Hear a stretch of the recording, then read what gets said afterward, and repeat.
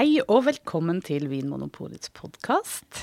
I studio I dag så sitter Anders Stuland, jeg heter Anne Engrav, og vi har besøk av Ingvild Tennfjord. Velkommen. Hallo igjen!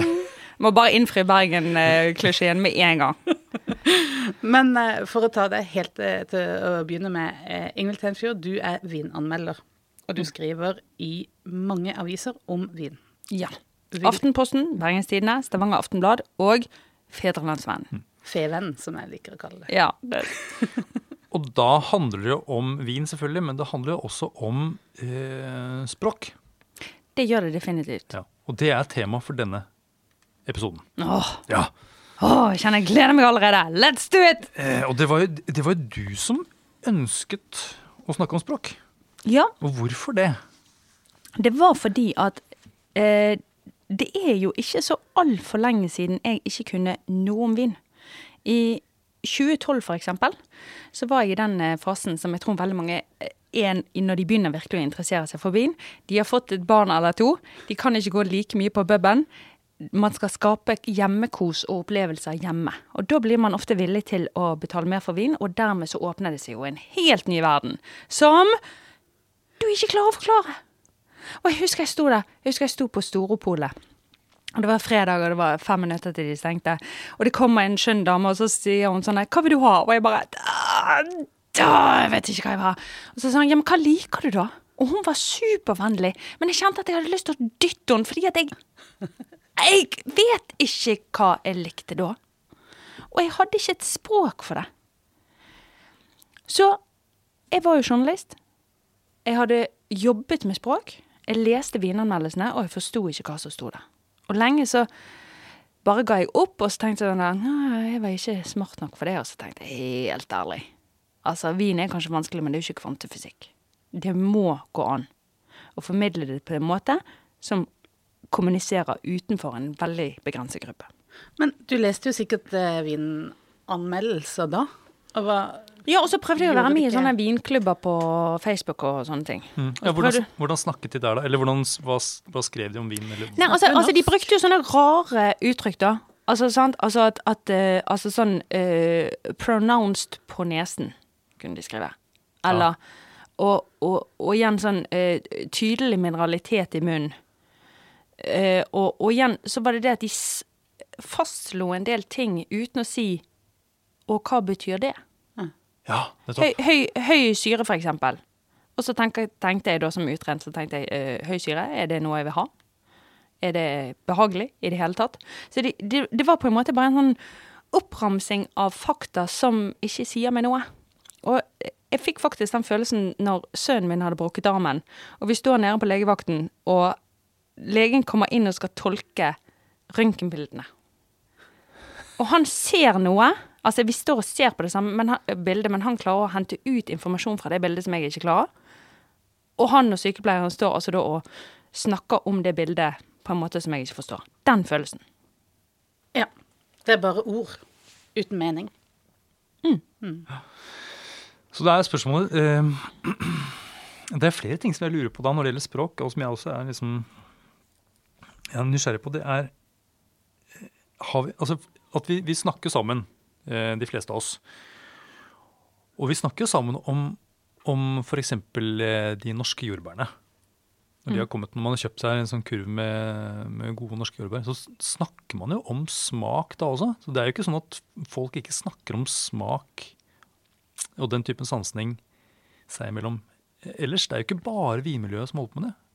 Nei, men altså hvis du kjøper deg en bolle på åpent bakeri for eksempel, så tror jeg at de fleste enige om at den kanelsnurren kjempegod. Men vi sitter jo ikke og sier sånn, middels fylde, ja, frisk nok. Hva synes du om sødvenivået I denne kanelsnurren? Man gjør jo ikke det. Altså, sånn at det jo noe med vin som både handler om at vi forsøker å fange et sanseinntrykk, men også det at det sanseinntrykket peker mot noe mer. Og det hvor kommer denne bollen ifra? Viser han det han skal? Reflekterer han prisen? Og I tilfelle åpent bakeri, så svaret på det et rungende nei. Det koster 39 kroner for en bolle. I all verden. Men Også, det Magnum da, Magnumboller. Ja, det Magnumboller. Ungene mine kan jeg få en bolle? Så, nei, for denne bollen like stor som hodet til en nyfødt baby. Du kan få en halv. Ja, sånn. Det var et lite sidespor. Og igjen, mange samler jo på vin. På andre siden, det liksom fine wine-crowden. På andre siden så har du den store majoriteten som drikker vin, som nyter vin, men som mangler ordene for det. Ja. Men her har jeg også et innspill, fordi at når du trekker den parallellen til jordbærene, så snakker vi om jordbær, og så sier vi, de så søte og modne nå. De så gode, søte og modne. Det jo, vi snakker om smak da, men du går ikke inn i en kurv, og så sier du, dette hadde flere nyanser, hadde mer overtoner. Altså det noe med detaljnivået man kommer ned på i vin, som, altså vi snakker om så ikke sørvensk gråning. Nei, det noe med at det egentlig ganske likt. Det jo min idé da, at vin smaker egentlig sånn, hvis vi ser litt stort på det, smaker det jo ganske likt. Og så skal vi sette ord på forskjellen og nyanseforskjellene som utløser da store prisforskjeller. Ja. Og så bruker vi en skala som veldig stor i forhold til hvor små forskjellene egentlig Så det når vi plutselig begynner å bruke sånn vanvittige superlativer om en vin, og så det bare helt rev av den andre vinen, så egentlig så, hvis vi skal være litt sånn grove da, ja, så det jo egentlig ganske små forskjeller, egentlig. Så det sier at det finnes sånne nyanser i jordbær også, men det henger vi oss ikke opp i. Og så tenker jeg at når det gjelder jordbær og hveteboller nå, så går vi veldig raskt til konklusjonen. Ja, det var en god bolle. Men majoriteten av de som drikker vin gjør jo også det. Ja, og hvorfor trenger de å ha dette mellomleddet, der de som skal liksom plukke ting fra hverandre, eller liksom sette ord på detaljene? Fordi at hvis du liker en vin, så trenger du noen knagger og noen ord for å beskrive den vinen, slik at du klarer å gjenskape den smaksopplevelsen. Ved at du har noen helt grunnleggende ting på hva for en vin du liker, og hva du foretrekker, så kan du vite liksom hva for en retning du ønsker å bevege deg i. Men det har ikke folk, og det gjør at de ender opp med å drikke de samme 3 vinene igjen og igjen. Og hvor mange viner det som tilgjengelig gjennom Vinmonopolet nå da? Det 24 000? Ja, det noe sånt. Sånn? Og da det litt teit å bare velge de samme 3. Spesielt, og veldig ofte så det jo sånn at det de har ord for å beskrive etiketten. Jeg liker den med frosk med alpelue. Nei, det gjør det ikke. Men anyways, eller noe annet. Altså du må dyr med alpelue. Gull, vi skal ikke definere noen vin, fikk jeg beskjed om. Så gøye etiketter da. Ja. Så, i hvert fall, helt i starten av vinopplæringen min også, så tok jeg meg jo jobb som ekstrahjelp på polet. Det var fantastisk gøy. Bortsett fra når kundene var flinkere enn meg. Men da kom det jo ofte inn en kunde. Og så, da gikk jo jeg på vinskolen, og så sa jeg, hva det du liker? Og så brukte de feil ord. De brukte ikke faguttrykkene som jeg hadde lært på skolen. Og så sier de, jeg vil ikke ha en vin som sur. Men hva det de trekker ut av hylda? De trekker ut en Riesling, som kanskje en av de syrligste druene vi har. Og så tenker jeg, eller de sier sånn der, ja, jeg får sure oppstøt av garvesyre. Men garvesyre et annet veldig dårlig ord for tørrhet i vin. Tørrhet en munnfølelse som ikke handler om syre. Så hvis du får sure oppstøt, så handler ikke det om garvesyre uansett. Sånn at en av de viktigste tingene jeg lærte på Vinmonopolet var rett og slett å tolke hva kunden forsøkte å si, selv om de brukte feil ord. Ja. Dette kjenner jeg meg igjen i. Ja, jeg også, faktisk. Og da, ja, fordi da noen har fått lov til å skrive den store ordboka for vin, og så det den som kanskje da blir brukt av vineliten, men så det alle de andre som også drikker vin, og som liker vin, men de bruker da andre ord, og da på en måte blir det en liten krasj. Vet du hva for et ord som irriterer meg? Ja. Fruktdrevet. Ja. Altså, hva betyr ordet fruktdrevet? Altså, jeg kan jo norsk, jeg jobber med språk, jeg forstår at det sammen at 2 ord som gir mening, men sammen så forstår ikke jeg umiddelbart ordet fruktdrevet. Men det alle vil forstå, det ordet bærete. Denne vinen smaker først og fremst av frukt og bær, i stedet for andre ting. Alle skjønner bærete, nesten ingen skjønner fruktdrevet, og likevel så det vi skriver eller ja, greit, jeg har skrevet en bærete ganske mange ganger, men på en måte, det er viktig å vite, hva mandatet ditt? Hvem ønsker du å kommunisere til? Og hvis du ønsker å kommunisere utenom menigheten, så det dumt å bruke uttrykk som tannin og fruktdrevet. Men da du da begynte din reise i 2012 for å bli verdens beste vinskribent, hvordan gjorde du det når du skulle da sette deg inn i et fag som brukte dette stammespråket? Når du etter hvert hadde da begynt å liksom, ta det innover deg, forstå hva som ligger i begrepene, for det gjorde du helt sikkert. Ja, men apropos nå når vi sitter og pirker på ord, så er jeg ikke helt enig i at det er stammespråk, for det er en jargong som er utviklet i en kultur, men det er jo rett og slett et fagspråk som jeg måtte lære meg. Og jeg gikk jo da Wine and Spirit Education Trust, som jeg liker veldig godt, fordi at de er så presis på ordene sine. Jeg tok også den norskutviklede vinkelnerutdanningen, der det var helt legitimt å si ord som «denne har fin syre». Hva betyr det? Ja, hva betyr det? Men i England da sier de, er den middels pluss, medium minus, altså de var en slags, de ønsket å gjøre det mer presist. Helt grei syre, det er meningsløst. Men så jeg brukte først en del tid på å lære meg fagspråket, og så kom den store skuffelsen da jeg forstod at fagspråket var ikke nok. Fagspråket er utilstrekkelig. For selv proffene, hva er det vi forsøker å gjøre da? Vi forsøker å fange et sanseinntrykk med ord, og det er skikkelig vanskelig. Hvis du skal forsøke å forklare musikk, hvis du skal forsøke å forklare kunst, så kan du si noe om verket, stilen, kunstneren, hvilken tradisjon det står i. Men det er en X-faktor i dette som ikke kan omsettes. Og det der, hva gjør du da? Når du kjenner den musikken som liksom bare får hårene på armene dine til å reise seg, hvordan beskrive det? Og det var der jeg bestemte meg for å ta meg friheter. Jeg har på en måte et rammeverk som er fagspråket, og der jeg kommer til at fagspråket ikke strekker til, så bruker jeg de ordene som jeg vil. Ja. Ja, og supplerer liksom. Ja. Og så setter du det inn i kontekst.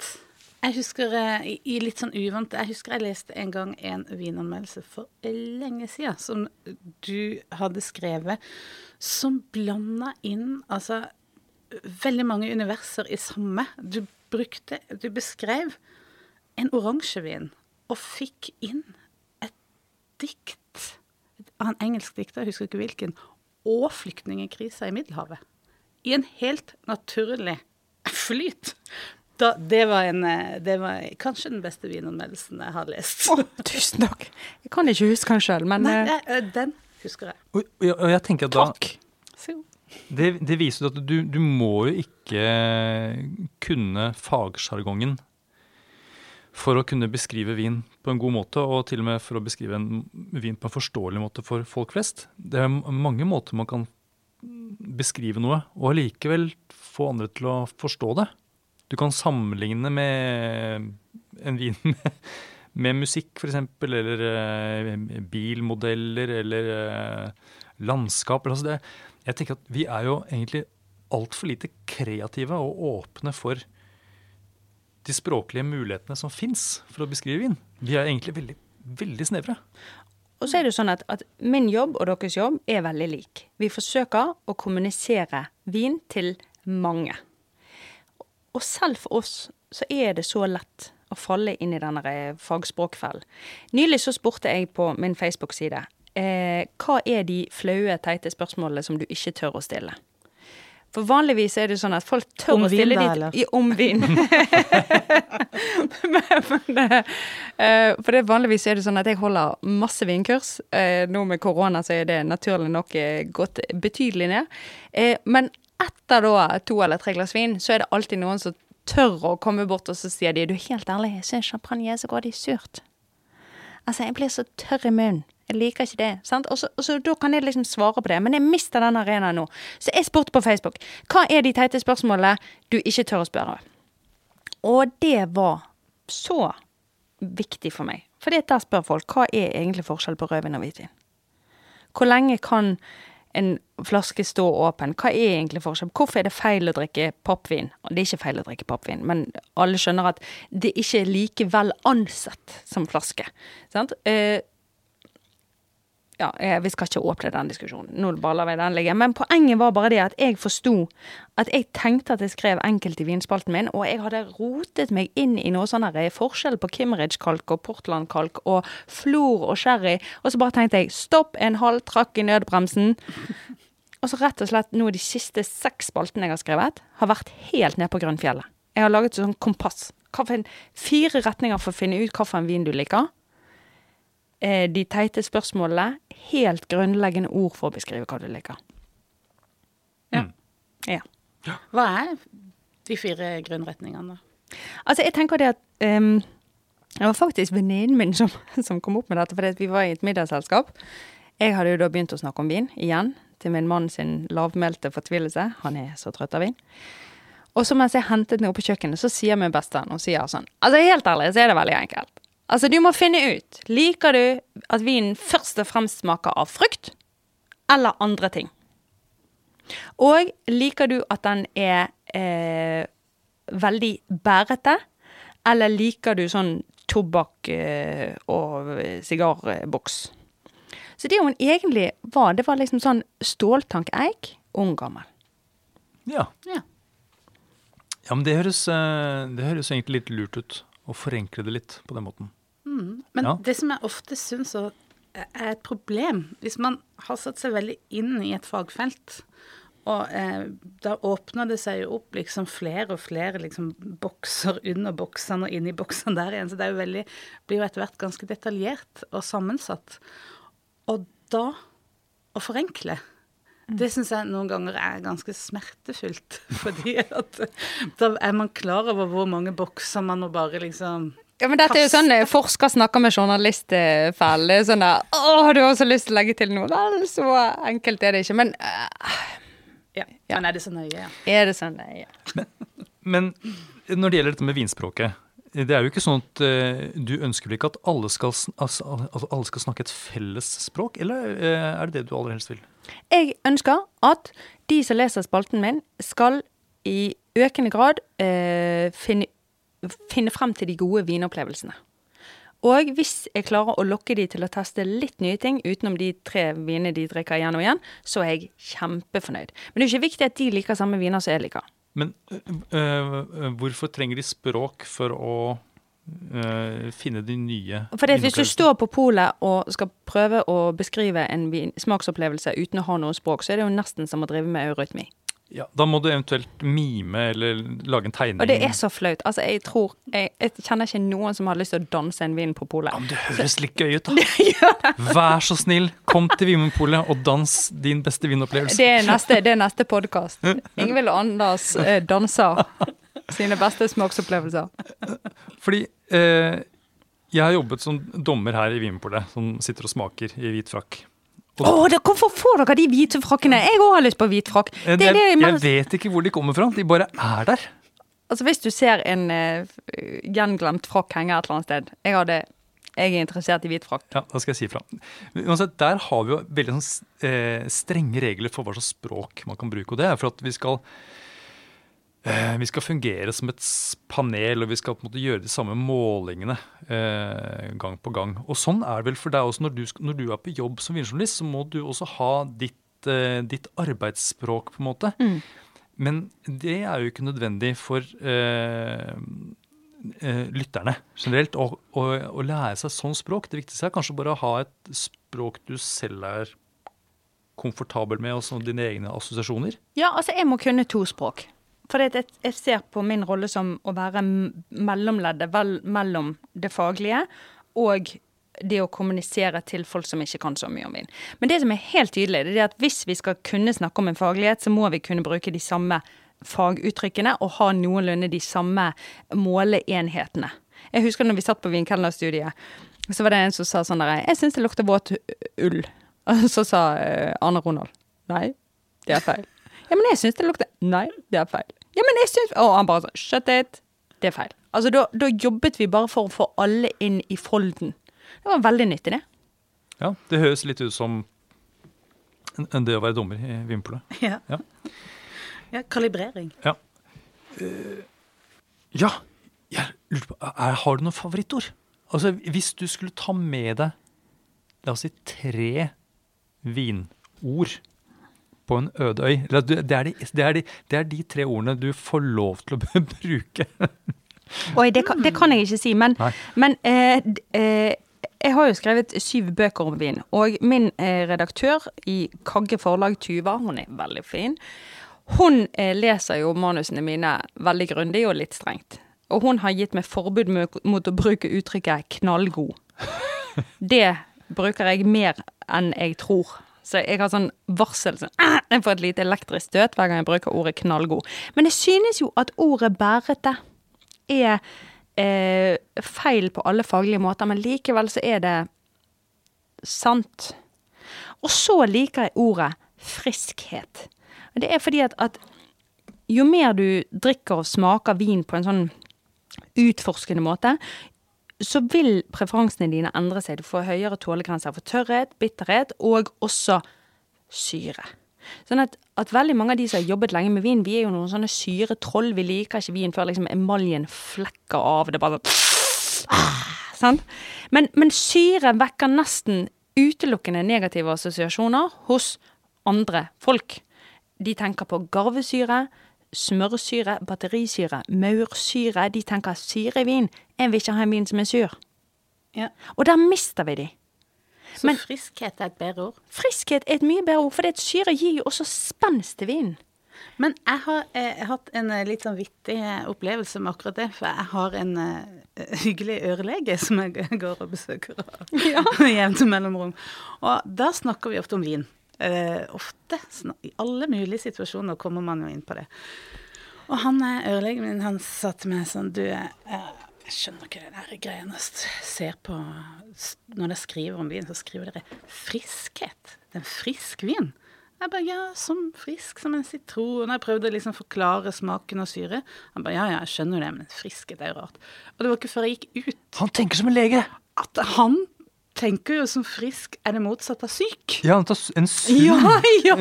Det tok meg, for jeg var inne i et helt annet univers. Ja. Den assosiasjonen har jeg faktisk aldri tenkt på. Ikke heller. Men det jo litt spesielt å snakke med legen sin om vin. Men jeg merker jo det at... Jeg var ikke veldig syk da. Nei, jeg var frisk. Men jeg må si at jeg ble operert i fjor. Lå i narkose. Og jeg vil bare si sånn, jeg elsket det teamet på operasjonsstue 7. Altså, jeg bare synes at jeg ble litt forelsket i alle som var der. Det var litt av en gjeng. Og så i hvert fall, men jeg ble altså da vekket opp av narkosen. De har trukket denne pusterøret opp av halsen min. Og jeg ligger med en sånn dings på pekefingeren. Og da lender det seg et ansikt over meg, og så sier han sånn, jeg vil bare si operasjonen ferdig, alt har gått bra. Tusen takk, sier jeg. Jeg jo litt sånn ruset enda, så jeg sånn veldig sånn elsker verden-humør, og så sier han, og forresten, har du noen gode drikketips til ribbe?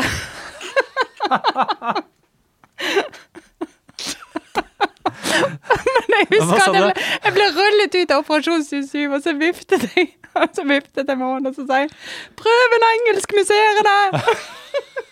Jeg først i ettertid at jeg tenkte, hva var det? Ja, det imponerende at du egentlig klarte å holde hodet såpass klart sånn etter en sånn narkose. Kanskje det var en test? Ja, kanskje det var en test. Bare for å høre om du var ikke skadet igjen. Men Anna, har du noen favorittord?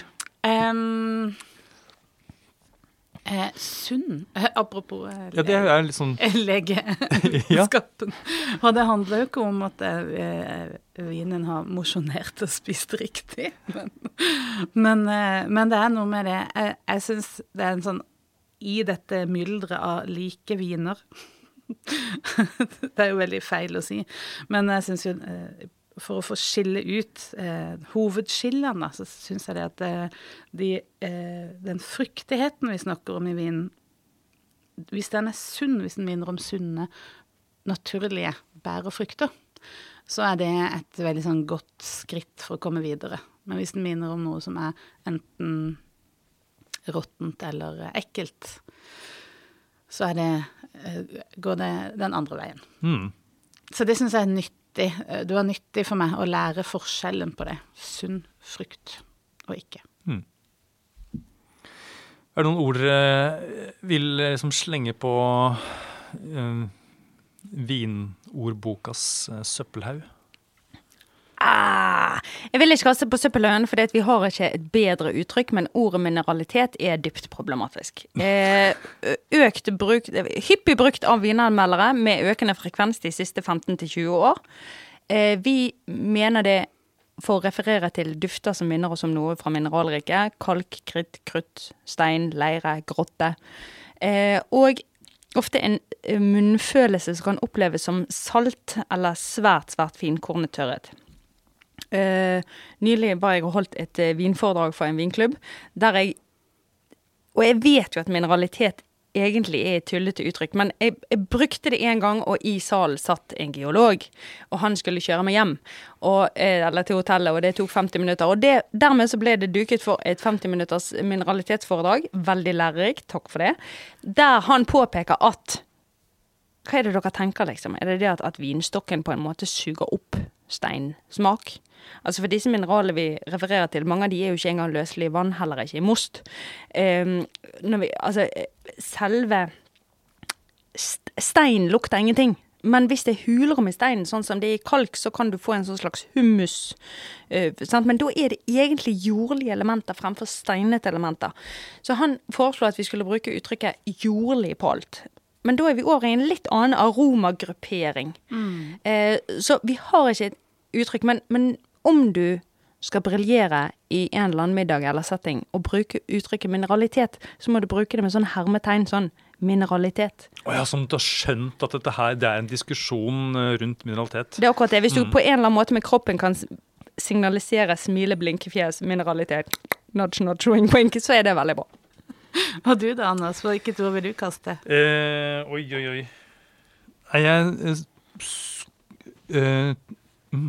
Typisk. Typisk, ja. Det hvorfor liker ikke du det da?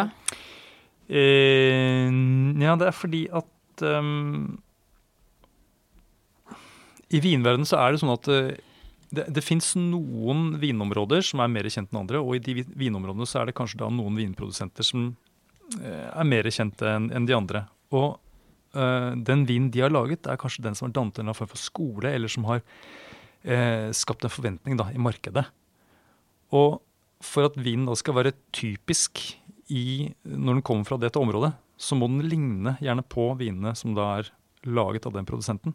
Og etter hvert så på en måte så former alle de andre vinene seg litt etter denne malen. Og da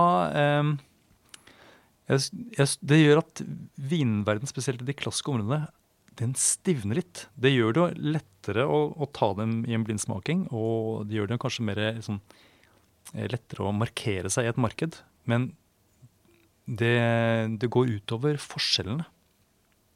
Ja, veldig godt innspill, for på skolen så snakkes det jo også mye om typisitet, at vin er det den skal være, men jeg har tenkt også at det er et veldig sympatisk trekk, at det at en vin er det vi forventer den skal være, det er et positivt trekk. Jeg liker det i individualismens tidsalder, der alle skal være så sinnssykt spesielle hele tiden. Så er det litt deilig at typisitet trekkes frem som et gode. Ja, men noen ganger så kan det være negativt også. Det er jo noe som gjerne brukes for å slå naturvinfolk i hodet. Ja. At naturvin er typisk en feilvare. Ja, jeg ser det. Men jeg tenker bare sånn helt til slutt, hvis vi skal gi noen råd til hvordan de som hører på kan utvikle sitt eget vinspråk, hva er det man bør tenke på? Altså ikke nødvendigvis enkeltord, men hva slags sånn tankesett er det man bør ha for hvordan skal man bruke språket for å best snakke om smaken av vin? Proffer eller vanlige? De som hører på. Nå sitter Anders og rekker opp hånden. Det er like før han gir henne et eple. Så vi lar deg begynne, Anders. Ja, hvis noen hadde spurt meg, og det er litt nesten uhøflig siden du er gjest, men nå har jeg ikke tenk på meg, age before beauty. Da vil jeg sagt til denne personen som har spurt. Bestem deg for, når du finner en vin som du liker, og til og med når du finner en vin du ikke liker, så skriver du ned, eller husker 3 ord, og gjerne assosiasjoner, som beskriver den vinen. Tving deg selv til å gjøre det, ikke bare si at den er god eller ikke god. 3 ord. Og da etter hvert så får du en sånn liten liste med de tingene du liker, og de tingene du ikke liker. Og du kan ta med den lista på Vinmonopolet, for eksempel. Det var jeg veldig enig i. Da vil jeg komme med et tips til de som sånn semiproff, som smaker mye på fritiden, og egentlig kan vinspråket. Da har jeg lyst til at du tar et lite sjekk innover, så spør du deg selv, hvem det egentlig jeg snakker til nå? Bruker jeg disse ordene for å imponere en liten gjeng? Eller dette det jeg seriøst oppfatter den som? Jeg tenker jo at det der flinkispreget som preger tidvis vinmiljøet, som ellers mangler hierarki og struktur, og der de rette ordene en måte å klatre i det hierarkiet på. Det medfører jo, apropos det at alle innordner seg i en mal, da. Det kan være bra når det gjelder faglighet, men på samme tid så mistenker jeg at folk blir mer opptatt av å være riktig enn å være sann. Ja. Da vil jeg ha mitt lille tips da, også. At vær sikker på at du vet hva ordet du bruker betyr. Det kan jo være en fin måte uansett. Altså, og da mener jeg ikke at du skal bruke vanskelige, men når du sier frisk, så kan du være sikker på at du kan skrive dette for ørelegen din og vite hva du mener med det. For da snakker du kanskje tydeligere.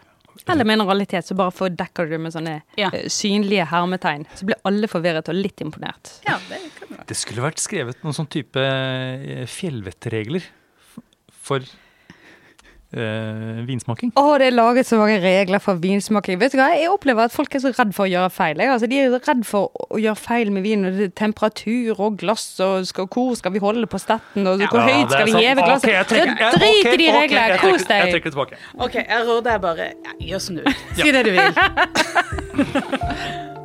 Takk for i dag. Takk for at du hører på Vinmonopolets podcast. Har du forslag til et tema i podcasten? Send mail til podcast@vinmonopolet.no. I tillegg svarer kundesenteret deg på e-post, chat og telefon.